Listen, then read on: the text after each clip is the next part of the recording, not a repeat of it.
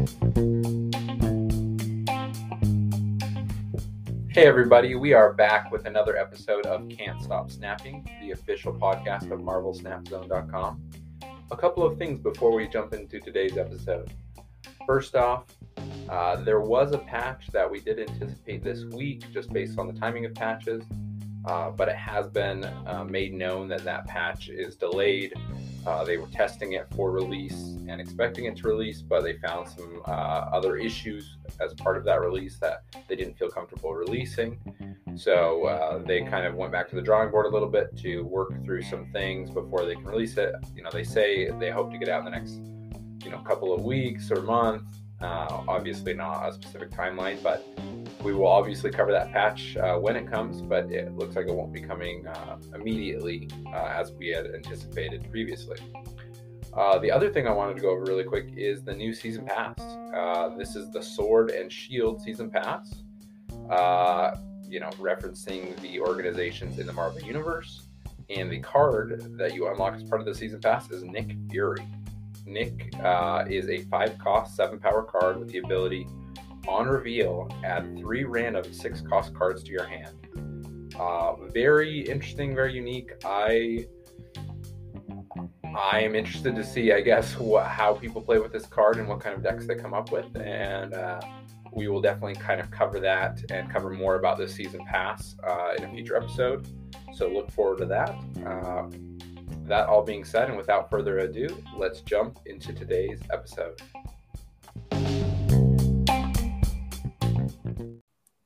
Hey everybody, we are back with another episode of Can't Stop Snapping, the official podcast of MarvelSnapZone.com. Today we have a very interesting episode for you. Something that we've talked a little bit on this podcast here and there has just come up, obviously, is bots, matchmaking against bots, matchmaking against humans, obviously strategizing around snapping, retreating. But we're going to take kind of an interesting spin on it today, because today I am joined by a player and lover of the game, in-game username as Agent Carter. You may have matched against them before. And Agent Carter potentially has the claim to most cubes that have been gained, a net gain of over 18,000. That is right, 18,000 cubes thus far in the game. And today we're going to talk a little bit about their experience with the game and just some of the things they've picked up kind of from their unique experience of playing almost entirely bots during the last several months. So, Agent Carter, thank you for being here on the podcast. Thank you very much for having me. Yeah, it's my 98th day of Snap today.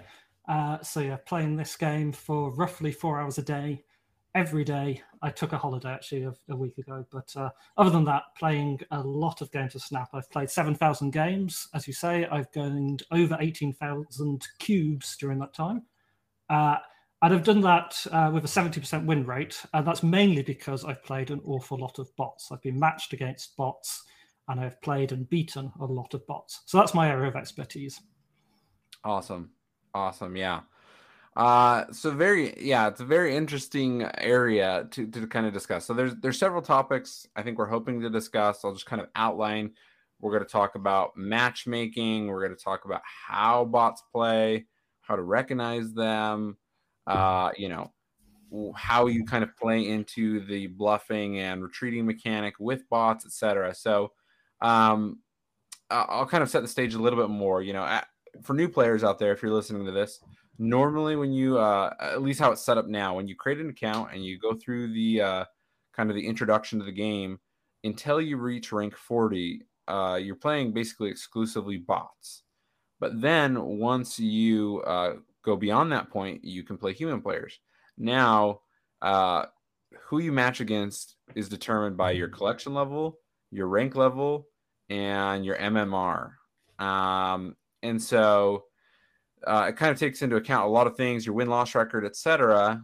And for people that, kind of have a really, really high win rate, or some other things, basically the game algorithm will match you against bots more. And I think that's what's happened to you, Agent Carter, right? Yeah, that's right. I think it's also interesting to know. I mean, I was listening to a Cube Rush this week, and that's full of lots of expert Snap players. And it was interesting to overhear that they were saying that they don't like playing against bots because they lose more to bots. And I think part of the reason of this is obviously, well, maybe not obviously, but people are beginning to realize that bots cheat to a certain extent. And I think this is there's a general perception that bots are really hard to beat because of this, and they do have an unfair advantage. That's true, but they also are very predictable, and they don't tend to run the best decks. So hopefully, what I can draw out today is just a few strategies to help other players who are struggling to climb because of the bots, to help to beat them. Yeah. Well, let's start there. Let's start there with kind of the how I wonder if well, sorry to interrupt. I wonder if one of the best places to start is actually just how to recognize the bots, right? That is that's honestly where my brain was going. Sorry. So, yeah, no, those were the top two. So we can definitely start there. So how do you recognize a bot? Okay.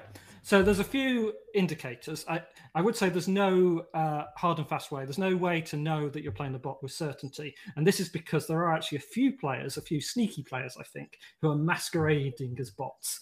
That's quite rare. So essentially they're playing in a similar style and using similar avatars, etc., to bots.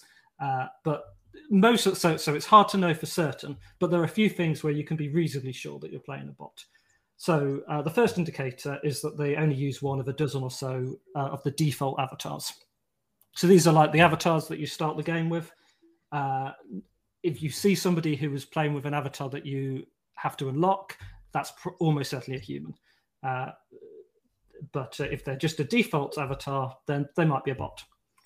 The other big giveaway is, and this has become easier to spot since the intros have changed. Remember, they now show you the card back when you start the game.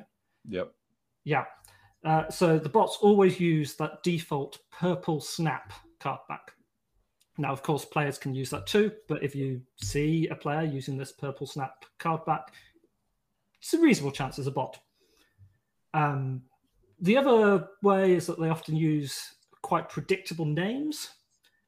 So you'll recognize things like adjective noun, like, I don't know, triumphant trombone. Suspicious orange, or yeah. Exactly. But they also sometimes use first names. So I think there's different pools that bot names are generated from. So they might just go by George or Sarah. So if you see something like this, reasonable chance it's a bot. Then there's sort of more subtle things to do with how they play. So bots play relatively quickly compared to humans. You'll end your turn and the bot will have decided within half a second or so what they're going to do, whereas a human might not. Might take a bit more time. A big indicator is that they only use pool 3 cards. Sorry, that's completely wrong. The opposite of that. They never use pool 3 cards. So if you see any pool 3 card in their starting deck, it's not a bot. There are some exceptions to this, though, because Agent 13 is one of the most common cards that a bot can run, and that can generate a pool 3 card. Similarly, the hub and things like that. So they can have pool 3 cards in their deck, but they're not going to start with them in their deck. There's a number of other cards they never use, such as Misty Knight, Shocker, Cyclops, The Thing, and Abomination.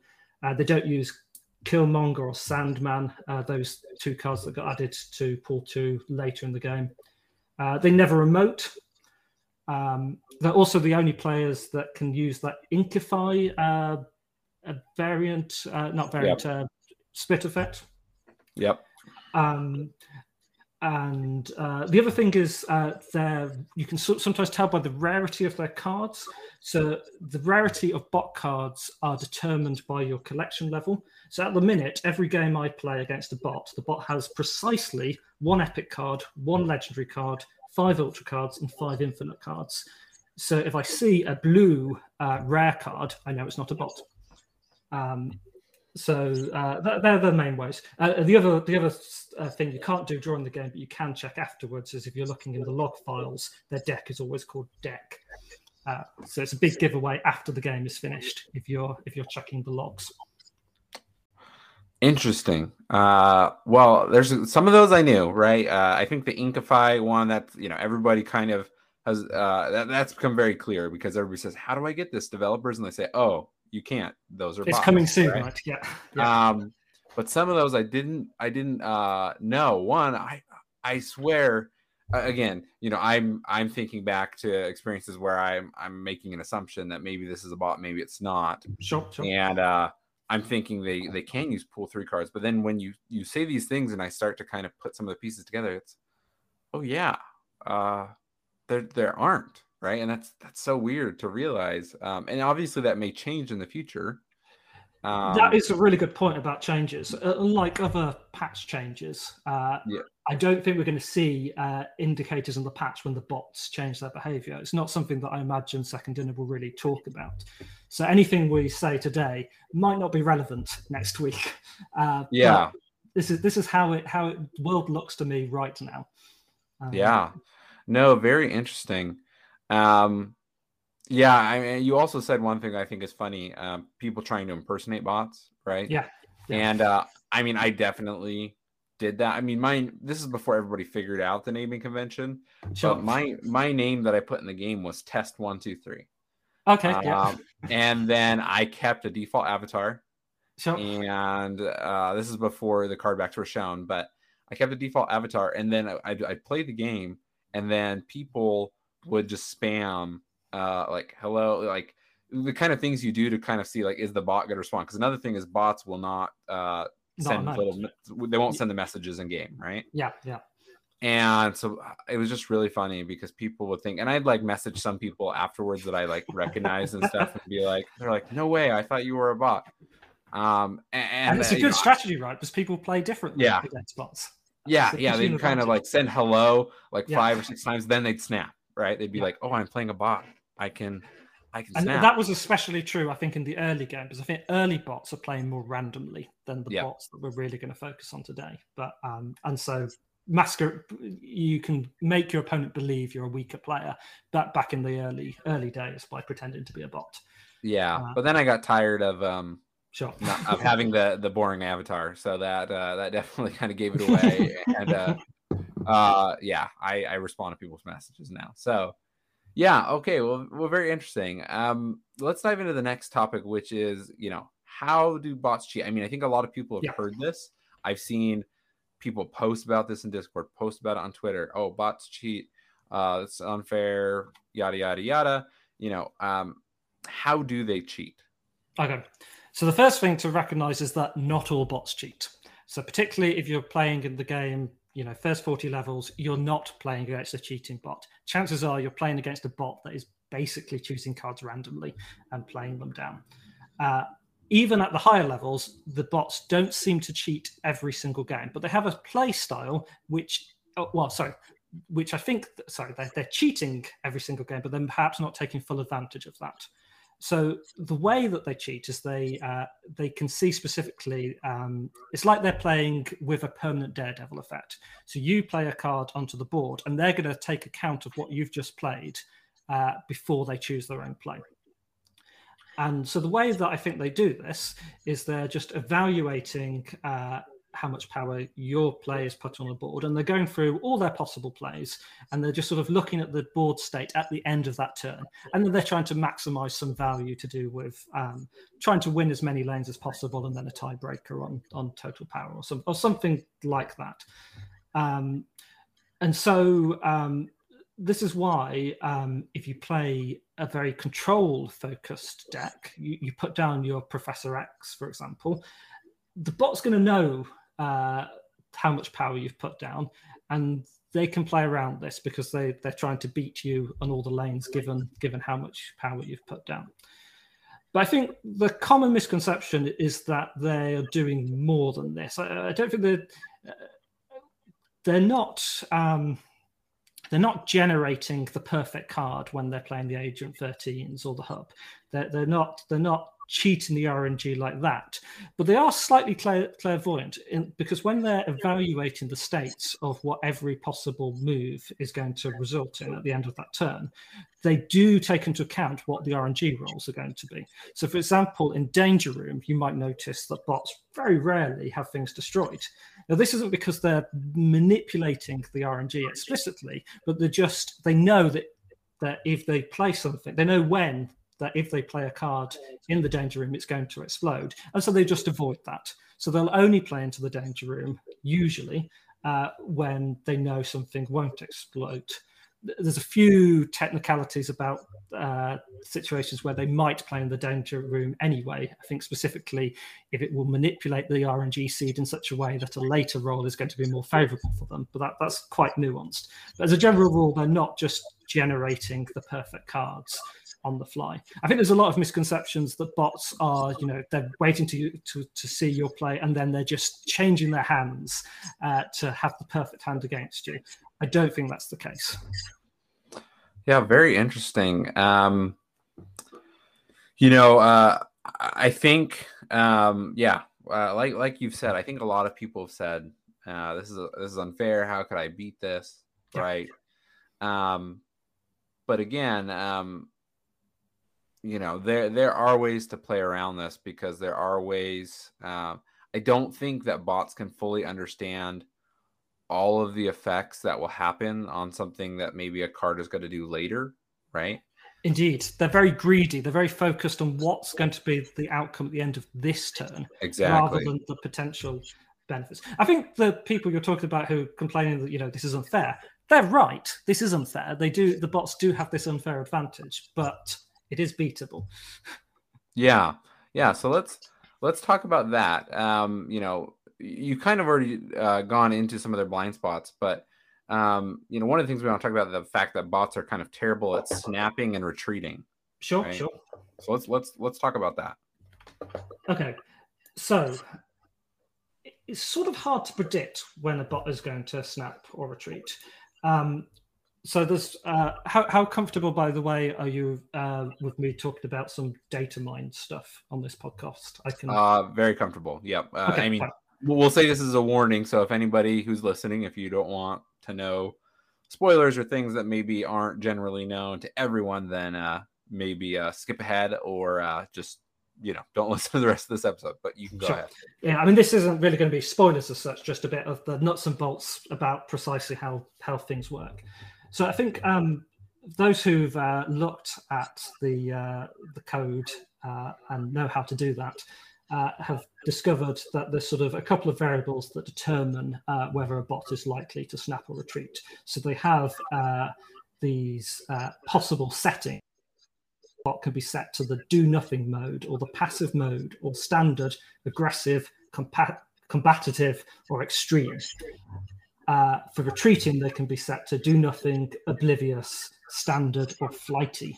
Now, we don't know precisely how they choose what mode they're going to be in for any given game. I suspect there's an element of randomness, given the observations I've had of playing them. But as a general rule, compared to humans and compared to what I might consider optimal snap play, they don't tend to retreat very much. So when I've been playing bots, less than 10% of the time they have retreated. And I've had games where even when they've completely filled their lane, even when they're losing and have no possible way of winning, even when I snap against them, they'll stay in. Now, they won't always, but it's just to emphasize that there's a very low probability that they're going to retreat. So I claim if you're playing a bot, you should exploit this.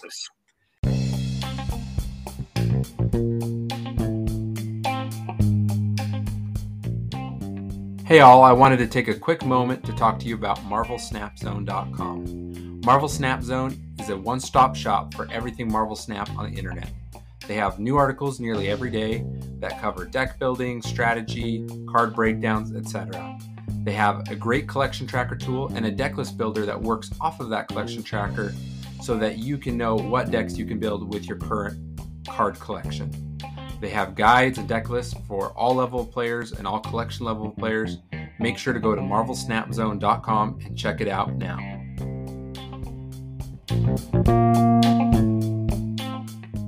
So when bots snap, when they're thinking about snapping, it's also a fairly simple process for them. They are looking at if they're just evaluating if they're winning. Now, obviously, there's these different snapping profiles that they could have, but as a general rule, if you want to be looking to bait a snap from the bot, and to do this, it's all about making sure that you stay at a lower power than them. So any decks which can play power late are great against bots because they can bait this snap from them. So I play a lot of discard games, and I use Dracula, because Dracula is a full power card, full cost card with 0 power. So they're evaluating this as being worth nothing on turn 5, for example. I think it's worth nothing. But by turn 6, it suddenly grows because you discard an Apocalypse. Yeah, and they as we kind of stated earlier, right? They can't really know the full effects of that at the time. To them, it's wow, this guy's an idiot. Indeed, he's playing 0 power and taking up a spot on his board. My chances of winning have increased, by X-fold, right? Now, in turn 6, they understand. They're looking ahead and they see, oh, right, this Dracula is actually going to be worth 20 power or whatever it is. But it's on turn 5 when they're making that stat decision that you want to be low rolling, presenting a lower number than you actually have. Now, Dracula's not the only way to go. I mean, Serra decks where you play a Serra on 5 and then you're doing your Miracle turn on 6 are great as well for provoking a snap. There's lots of ways. I think it's interesting because, we've talked a lot about snapping and the art of snapping, the strategy of snapping. And when you're playing a human player, right, you kind of want to do the opposite of what you've said, right? Absolutely. In some ways. Yeah, this is terrible advice for playing a human. Yeah, because with a human, if you snap on 5 or 6, they're saying, whoa, whoa, whoa. They're going to do something that, if you're being snapped against, you're saying, oh, they're going to win, or they know something I don't, or they're going to play something down, or they drew the card they needed, right? And so you're going to retreat, right? Absolutely. So with humans, you want to try to go earlier if you can, turn 3, turn 4, because then the person may say, well, I can stay in, I may still win.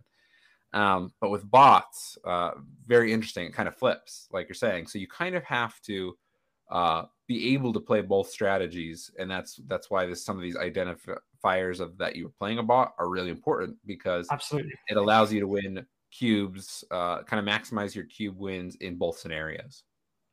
Yeah, precisely. Yeah. So very interesting. So I'd love to talk more about bot decks, and you said at the beginning, and I think we've all kind of felt it, but maybe we haven't analyzed it very closely. The bots seem to use kind of only a certain set of decks or kind of archetypes or strategies when they're playing. So maybe let's talk through what some of those are. Okay, so I think this is where my real area of expertise compared to a lot of the community comes in. I've done a lot of work to analyze precisely what these bot decks are. Now, the developers tell us that every bot deck is handcrafted. That might be true, but I think there's essentially 10 different archetypes. And within these archetypes, they tend to play a lot of common cards. So if you can recognize which archetype you're playing, you have a huge advantage, right? Because you can predict what other cards they're going to play. So the 10 archetypes are, there's a discard deck that they play a lot. So this always runs Blade, Wolverine, Lady Sif, Swordmaster, Strong Guy, and Apocalypse. But the other cards, there's a bit more variety. There's a non-reveal deck, which is your classic White Tiger Odin deck. There's a Destruction deck, which has about 8 cards in common every time it comes up. It's worth learning what these 8 cards are. I should say I have a spreadsheet with all of this information in, which I don't know if it might be appropriate to link this with the podcast at some point. Yeah, we can share it out on the socials. Cool. There's the Move deck, which is always running your Heimdall and your Vulture.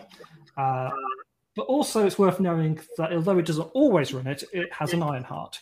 So 80% of the time it's also running an Ironheart, and that can surprise people in the move deck. There's sort of a classic Zoo deck, which runs your Angela, Bishop, Khazar, and often runs a Blue Marvel. So it's worth knowing that if you sort of see Angela, Bishop, Khazar, maybe a Blue Marvel's coming.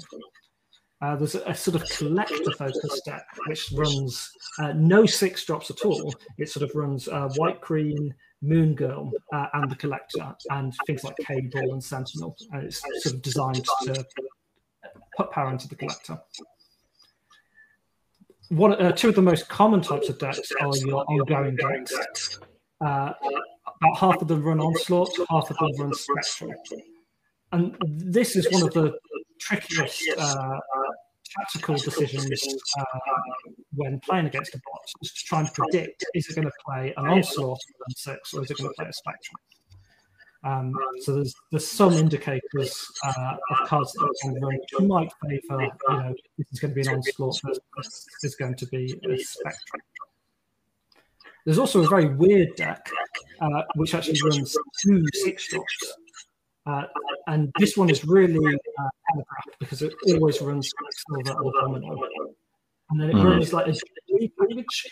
It can pull the Infernaut, but then it runs Odin and another 6-drop. This is the only deck that you'll ever see that runs 2 6-drops. So that's worth knowing, right? That you're never going to see more than one 6-drop unless it's precisely this Quicksilver Domino weird deck. Now, the advantage of learning these archetypes is you can record what cards you see, and you can use this, and this is predictive power. So I've got lots of stats. Some of them aren't going to surprise anybody. If you see a White Tiger, if you not play a White Tiger, there's a 94% chance it's going to play an Odin. If you see an Iron Fist, there's a 92% chance it's going to play a Heimdall. But there's other stats, such as if you see a Colossus, there's an 80% chance you're going to see it's going to play a Mr. Fantastic, or it's going to have a Mr. Fantastic in its deck. Or if you see a Watu, there's a 55% chance it has a Hobgoblin. So I've got lots of these stats which have a lot of predictive power, so that when I'm playing a game, if I see a card, I can just flag up for myself what else is it likely to play. And if you can predict what it's going to play, then you can play around those predictions. Yeah, that is very fascinating. Like you said, I think I have mentally tried to capture this data, but there's just so much, right? And I've played lots around. I played lots of Marvel Snap, but without recording it, sometimes I still get tripped up, right? Because I forget, like you say, the Ironheart thing, right? Indeed. The Ironheart in the on reveal deck, right? Or I think sorry, it was the move deck. That's not something you see coming, but if you pay attention to the patterns, you will recognize it's coming, which is infinitely more helpful, right? Yeah, it gives you an edge. Yeah, so very interesting. One thing I did want to state that I think we forgot to mention earlier, more and more people are getting variants, obviously, but not always, but often the bots have, like you say, kind of higher upgraded cards depending on your collection level, but also they often have a lot of variants in their deck, right? That is a good observation. Yeah, I don't have stats on that, but I believe you're correct. They tend to run a lot of the variant cards. So another indicator. Because one of the decks you were describing, the discard deck with Wolverine and Lady Sif, etc. That deck, almost every time I play against it, almost every card in that deck is a variant, right? Yeah. I think that might be something to do with your collection level too. I imagine that's generated based on your collection level. The higher your collection level, I think perhaps the higher the likelihood that they have variants or rarer cards. Yeah, that would be interesting to see, but that would make sense because that seems how a lot of these things scale, right? With the collection level. Well, awesome. So now we understand a little bit better about the decks, and we'll make sure to help get that spreadsheet shared. And I think a lot of people can learn from that. I mean, I can learn from that, right? again, one of my downfalls is just sometimes not remembering some of these nuanced details. I'd love to talk about, you kind of alluded to it a little bit, of some of the cards that play well against bots, such as Dracula, Sarah. But I'd love to just talk more about that, designing decks to beat bots. And, is that something that's worth doing, if that's what you're designing around? Sure. So I think for me, because I'm playing at the minute about 90% bots, it's definitely worth me building a deck to beat the bots. But every player should make this decision themselves based on what they're playing. If you're not playing a lot of bots, it's better to focus on building a deck to play humans. But if you're trying to climb and you're perhaps struggling against some of the bots, and you're playing a lot of bots, then it can definitely be worth focusing your deck design around what's good against bots.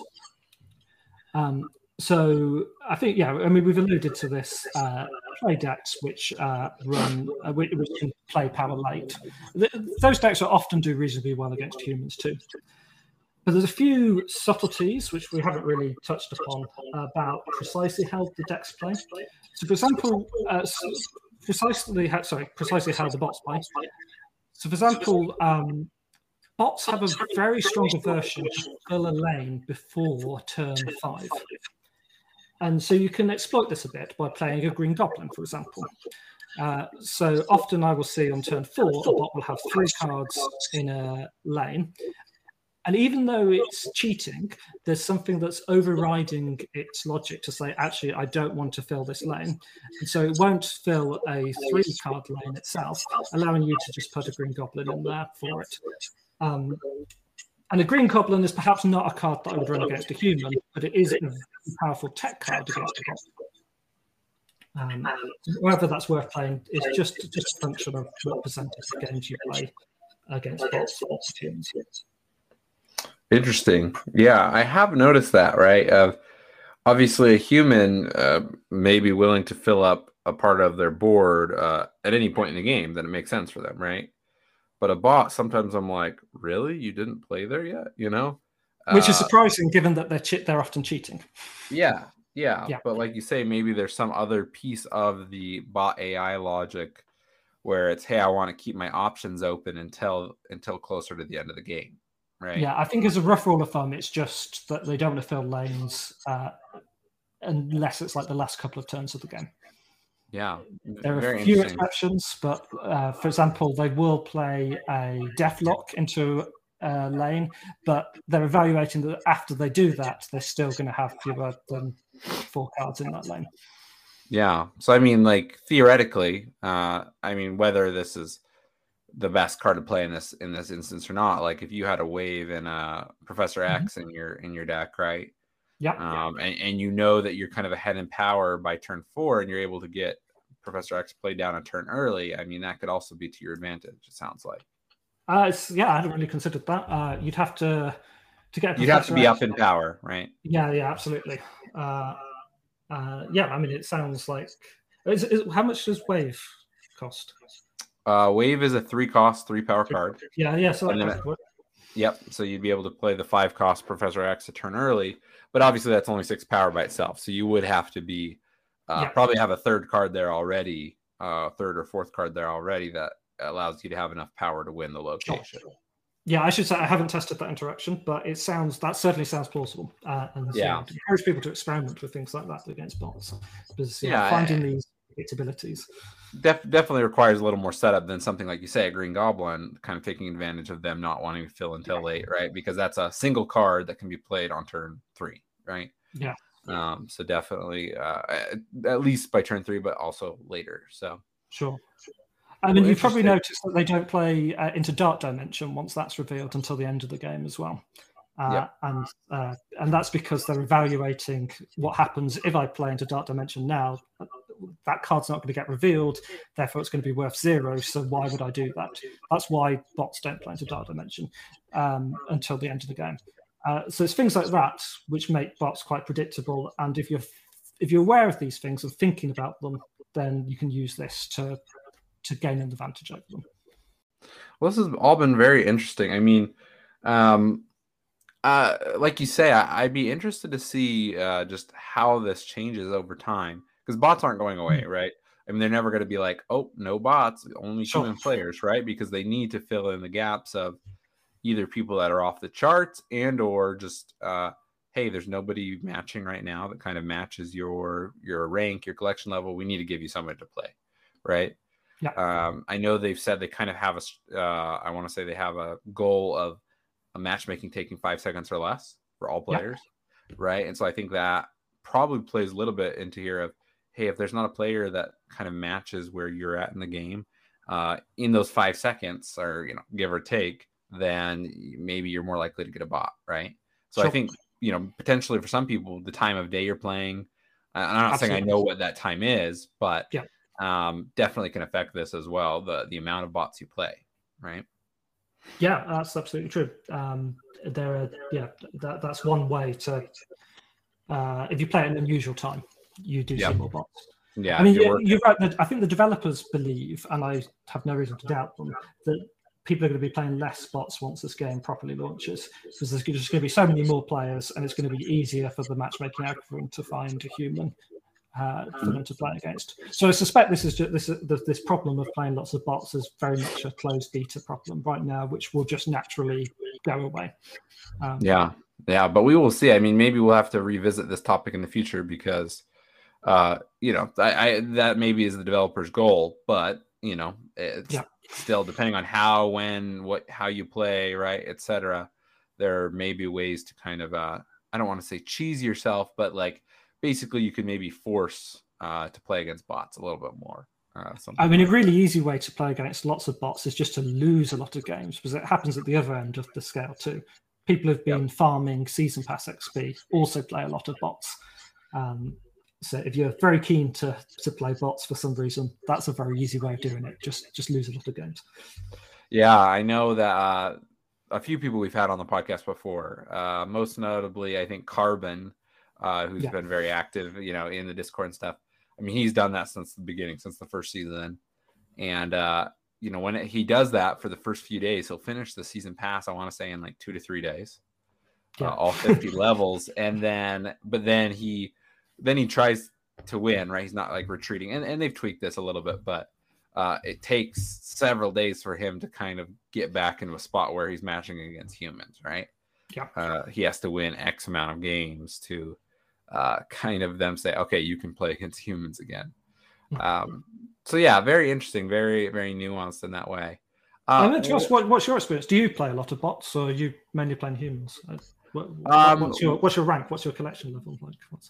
So my collection level is sitting around, I want to say 1700, 1800. I don't remember the exact number off the top of my head right now. I have been a free-to-play player other than the season passes.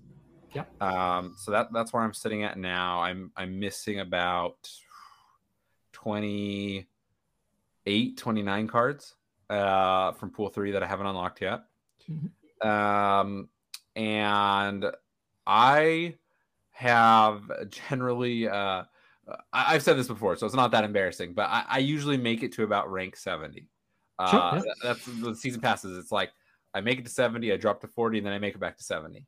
And that's kind of like my minimum goal, is to make it back to 70. There's been times I've pushed close to 80, really close to the end of the season, but I haven't quite made it.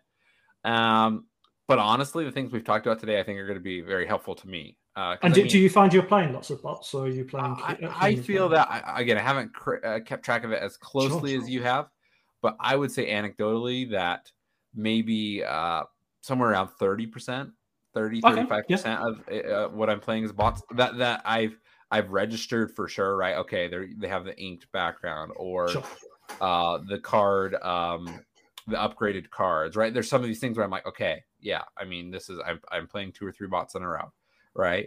But there's other times where it's I know it's human because either I recognize the player, I've played them before, I recognize their name, or it's just very obvious because of Pool 3 cards or something that they're doing that it's a human.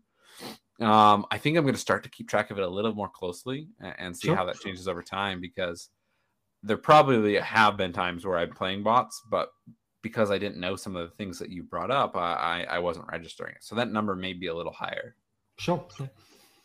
Well, with the spreadsheet I'm going to share, I've got a little tool where you can just join a game, type in the cards that you're seeing, and it will give a prediction of what other cards they're going to play, which might help.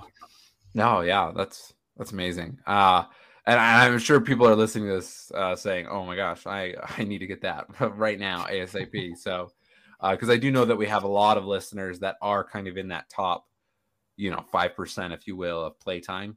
Yeah. And that are playing this a lot, and have made it to rank 100 and are playing lots of bots in that way. So, one thing I'd love to ask you, first I'd love to ask you, what's your favorite card and/or what's your most played card thus far in almost 100 days? Okay. Right, the most played card is much easier to answer. It's Angela. I think I've played Angela in basically every deck ever. I mean, certainly, like I would expect at least 6,000 of the 7,000 games I've played. Probably a bit more than that, because it's in most of the games. I've mainly played discard and swarmy decks. And so I'm having no trouble filling a lane. So in most games, Angela's just a 2/7, and at worst, at worst she's a 2/1, and that's pretty terrible. But yeah, really, really powerful card that just fits into many decks that I like to play. Yeah. What is my favorite card? That is a good question.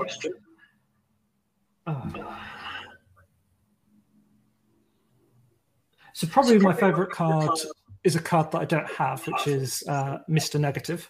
I just think it's a really interesting way of flipping the game on its head. And I think it changes a lot of the rules, a lot of the ways that you think about deck design. Yeah, no, definitely. Mr. Negative, I think, obviously not everyone's favorite, but definitely one of those ones that I see often lots of people saying that it's one of their top cards or cards they want the most. And I think it's just because some cards are just great, great cards to include, right? Bishop, Angela, right? I mean, that's something that a lot of people use in a lot of different decks. But I wouldn't say that a lot of people would say necessarily that Angela is their favorite card. Similarly, it's a good card. But there's some kind of build around cards where you can do very unique things. Obviously, Mr. Negative being one of those. So, sure. I should also say that I'm a big advocate of using some sort of location removal.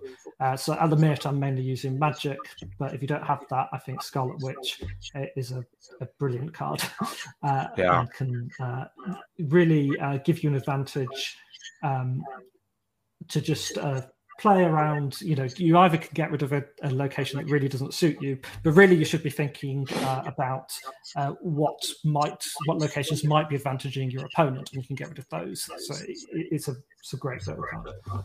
Yeah, I mean, I unlocked Magic a few weeks ago, and at first I was trying to be, the opposite of the mainstream. So I said, I'm not going to play with Magic. Everybody's playing with Magic, and so I did that for a week or two. And then I was like, okay, I'll start playing with Magic. Oh man, I haven't stopped playing with Magic since I started. So I've fallen into the mainstream, same as everybody else, playing a lot of Magic. So I'm interested to see, this is kind of diverged from our conversation, but just interested to see where Magic and Mr. Negative fall on the plane of being not touched or nerfed. Right. I definitely don't think they're going to ever be buffed. Sure. But I know some people have some very strong feelings one way or the other. I mean, it's sort of noteworthy that the previous version changes, which have done the nerfs and the buffs, they've really focused on pool 1 and pool 2, right? And that's because these are the cards that everybody has, and these are the ones which people are seeing game after game after game. With Mr. Negative, my experience is I'm not seeing it every game. So it might be that Second Dinner just don't see it as a problem card yet, but that might change over time. Agreed. And that's kind of what I think as well. Again, what I always say is I don't have the data. I'm not a developer, right? So it's obviously just our experiences we have. But Mr. Negative, I mean, people play Mr. Negative decks, but it's like you say, I maybe play a couple times a day. There are other archetypes that I play much more and much more frequently against humans than Mr. Negative. So yes, it's a powerful card, but it's also a card that can kind of, not play out well for you, right? Sure. And if you don't draw it, I mean, if your whole deck's built around it, then you're retreating a lot of the time. So I mean, 2 months ago there were a lot of terrible Mr. Negative decks. I mean, really fun decks, don't get me wrong, but decks from a trying to win perspective were pretty awful. I think nowadays the modern Mr. Negative builds are actually pretty powerful. I think people are beginning to figure out that card and how to do it well. Yeah. So very interesting. Well, I think that's about all the time we have for today. Agent Carter, I just wanted to say, very appreciated that you're willing to kind of share your knowledge, share your research. You've obviously put a lot of time into playing the game, but also analyzing the game and kind of quantifying the data for a lot of people. So very helpful. Really appreciate you being on. Before we go, I just love to give you a chance. Is there anything you'd like to give a shout out about, whether that's a place people can follow you on social media, a way they can follow some of your thoughts or conversations in the Discord, any specific channels they can watch out for you in? So I guess I'm in the main Discord. I have a Twitch channel. I'm not the most prolific Twitch streamer, but you can find me at Agent Carter Snap on Twitch, where I tend to showcase a few of my games against bots and show off my predictor tool. So I guess you can find me there occasionally. Awesome. Yeah. So everybody, make sure to go follow Agent Carter on Twitch. Turn on that notification so when he does go live, you can hear that, obviously. Again, Agent Carter, just want to say thank you one more time for being here. Thank you for having me. It's been an absolute pleasure. I have followed this podcast since the very start, and it's been very exciting to join you today. So thank you very much for having me on. Yeah, no problem. Well, with that being said, we're coming to the end of our episode. Listeners, as always, thank you for being here and supporting the podcast and listening, and we will catch you in the next episode.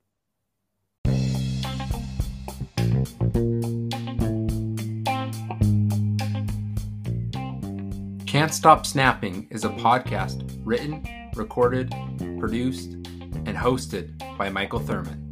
Thanks for listening.